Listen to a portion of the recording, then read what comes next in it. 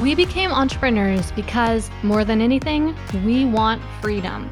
We want to be in control of our own schedule, income, and life.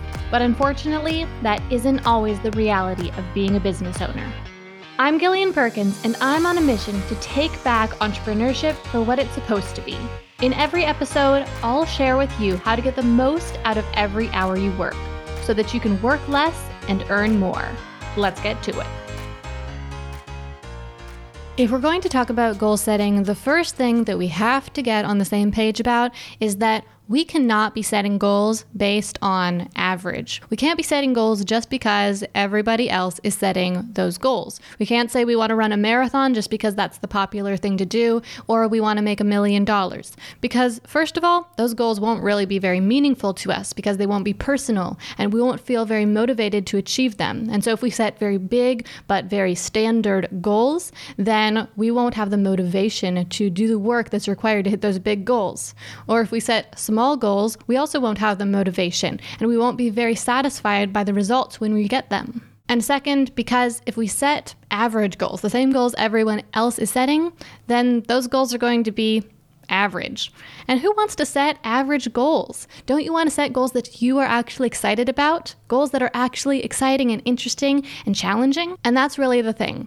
Goals are going to be more exciting and more motivating and more meaningful if you make them a little bit challenging, and if achieving them would be a big accomplishment for you.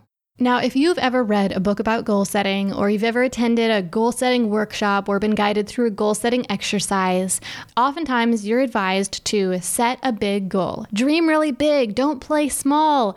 And people will ask you, how much money do you really want to make? What are you really trying to achieve? If you could do anything, what would you do? They tell you to make these really big goals.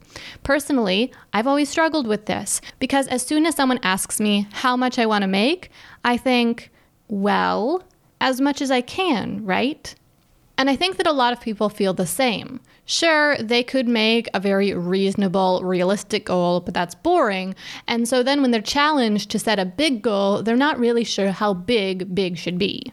And then what a lot of people do is they set a very arbitrary big goal. And they say something like, I want to build $1 million company, or I want to hit 8 figures. So how can we avoid these big, arbitrary, meaningless goals? Well, here's how. We set goals based on math. Now, if you're not a math person, don't worry. This isn't going to get very complex at all. We're going to be doubling and tripling a few things, and that's about the extent of it. But it's going to make a big difference. So there are 2 different ways that we can set goals based on math. The first is using formulas to predict realistic outcomes, and second, to use multiples of current results. So let me explain what each of those 2 things mean. First, using a formula to predict realistic outcomes. So this is where you look at what you're currently doing and you construct a model of how your business is making money. When you look at your model, you can plug different numbers into it. So for example, you could plug in the number of new customers that you're getting every month and then the average value of your customers to calculate your average profits.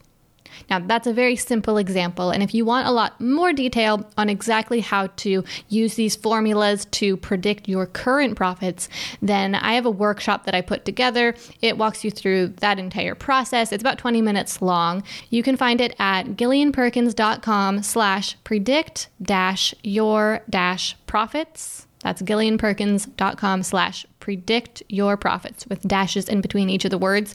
And I'll also leave a link to that in the show notes. And you can learn exactly how to construct a model like that for your business, how to use it to predict your profits, and how to use it to figure out which levers to pull in your business to really increase your profits, as well as how to run a profit projection for the next year. So that's the first way that I want you to use math when you're setting the goals. First, you need to figure out what's going on right now. But then beyond that, we're going to use a little bit more math to figure out what the goals themselves should be. And this is where we're going to use those multiples of current results. So for example, let's say that last year you earned $40,000 and you're trying to set a goal for this year. What should that goal be? For most people, I would recommend that you set a goal that is double what you achieved in the previous period. So if you earned $40,000 last year, a good goal for this year would be $80,000. And I'll just give the caveat here that this is true if you're building an online business. If you are working a 9-to-5 job, obviously you can't expect to double your income year after year. And also, if you're building a more traditional brick and mortar business, then it is much more common to see an increase of 5 or 10%, not an increase of a full 100%, which is what doubling is. Now, if you are really motivated and you have a lot of time and energy to devote to the goal, then you certainly can go for a bigger multiple. So you could 3 times or 5 times or even 10 times your last year's results. So if you earned $40,000 last year, then you might go for $120,000 this year, or for $200,000 or $400,000. But at that point, they are really stretch goals. They aren't very realistic. And in order to hit those goals, you're going to need to have a really good proven strategy, and you're going to need to hope that nothing terribly random upsets your plans. That's, of course, not to say that you shouldn't shoot for those really big goals. It's just to say that you'll need to have everything on your side if you actually expect to hit them. And for most people, setting a goal of doubling their previous period's results is a big enough goal to be very motivating, to be very interesting and exciting, and very worthwhile. Now, before I go on, let me just clarify that the reason I'm saying the previous period is because if you earned, say, $2,000 last month, then your goal for this month could be $4,000. However, the shorter the periods get, the more difficult it will be to double. So it's easier to double a whole year's results, going from $40,000 to $80,000. Then it can be to go from $20,000 this month to $40,000 next month, just because you don't have a lot of time to make that big leap. And I'll also mention that, of course, the bigger these numbers get, the more difficult it can be to double overall, just because the systems get a lot more complex. Okay, so now let's take a minute to talk about what you should do if this doubled goal feels a bit overwhelming. So let's use that example I gave before. Last year you earned $40,000. Your goal for this year is $80,000, but you have no idea how you are going to earn $80,000. Well, you can break these goals down really simply and make them a lot more manageable and less overwhelming if you just focus on improving by 10% each month. So for the sake of easy math, let's say that last year you earned $36,000, so $3,000 per month. So this year, in the first year of the month, you want to earn 10% more than that. So you want to earn $3,300. And then the next month after that, you want to earn 10% more, so a total of $3,630. The month after that, 10% more would be $3,993. So you can see how this is a very incremental increase, but it's going to lead you to, by the end of the year, earning the amount that you need to be earning per month to earn $80,000 in a year.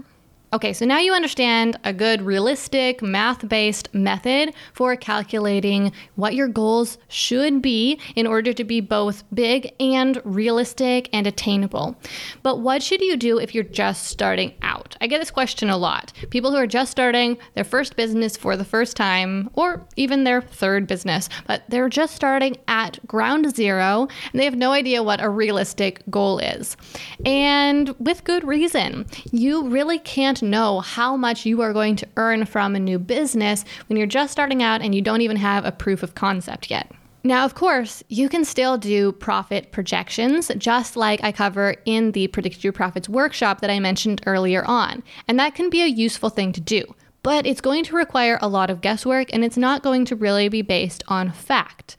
You won't really know what you or the business is capable of until you get out there and actually start taking sales. And so for that reason, I think that a much more meaningful and certainly realistic goal is simply to earn your first $1,000. Now, no, that is not a ginormous, super exciting goal, but when you understand how meaningful it is, I think that it can be exciting, and it is a very important goal. Until you start actually making money, you don't really have a business. You have a business idea. So this first $1,000 is very important because it's what means you're actually in business.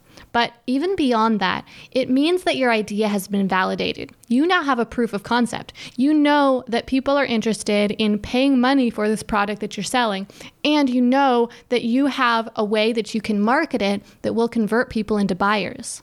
Your marketing messages are basically on track if people are being converted by them. Now, of course, anybody, any business can eventually earn that $1,000, given all the time in the world. And so the real challenge with this goal, and what makes this goal have a bigger impact, is if you earn that $1,000 as quickly as possible. Because the faster you're able to earn that $1,000, first of all, the more exciting and motivating it is, and the sooner you can get on to bigger goals.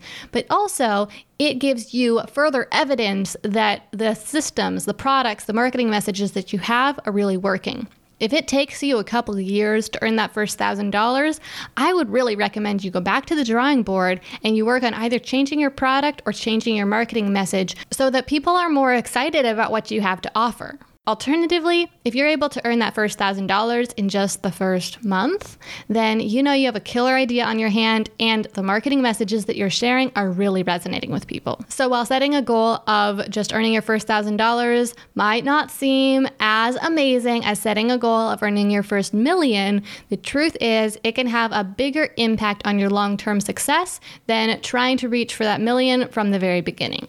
The last thing I want to touch on before we wrap this episode up is the idea that bigger goals are always better. There's this idea out there that you should set the biggest goals possible and that whatever goal you set, you should always times it by 10 and actually strive for that goal, because then you'll be playing a bigger game, you'll be thinking so much bigger, and you'll be making different decisions that will help you get a bigger result than if you're playing smaller. There is certainly merit to this idea, but only to a point. More isn't always better. Bigger isn't always better. Yes, it is good to set big goals that challenge your thinking and force you to play a bigger game. I completely agree with that. And that point is the point where you can't possibly imagine actually reaching the goal. If you can't imagine reaching a goal, and I mean actually imagine it, actually believe that it's possible, then you're going to feel overwhelmed by that big goal and you're going to shut down. You won't be thinking bigger because you'll be scared of the goal.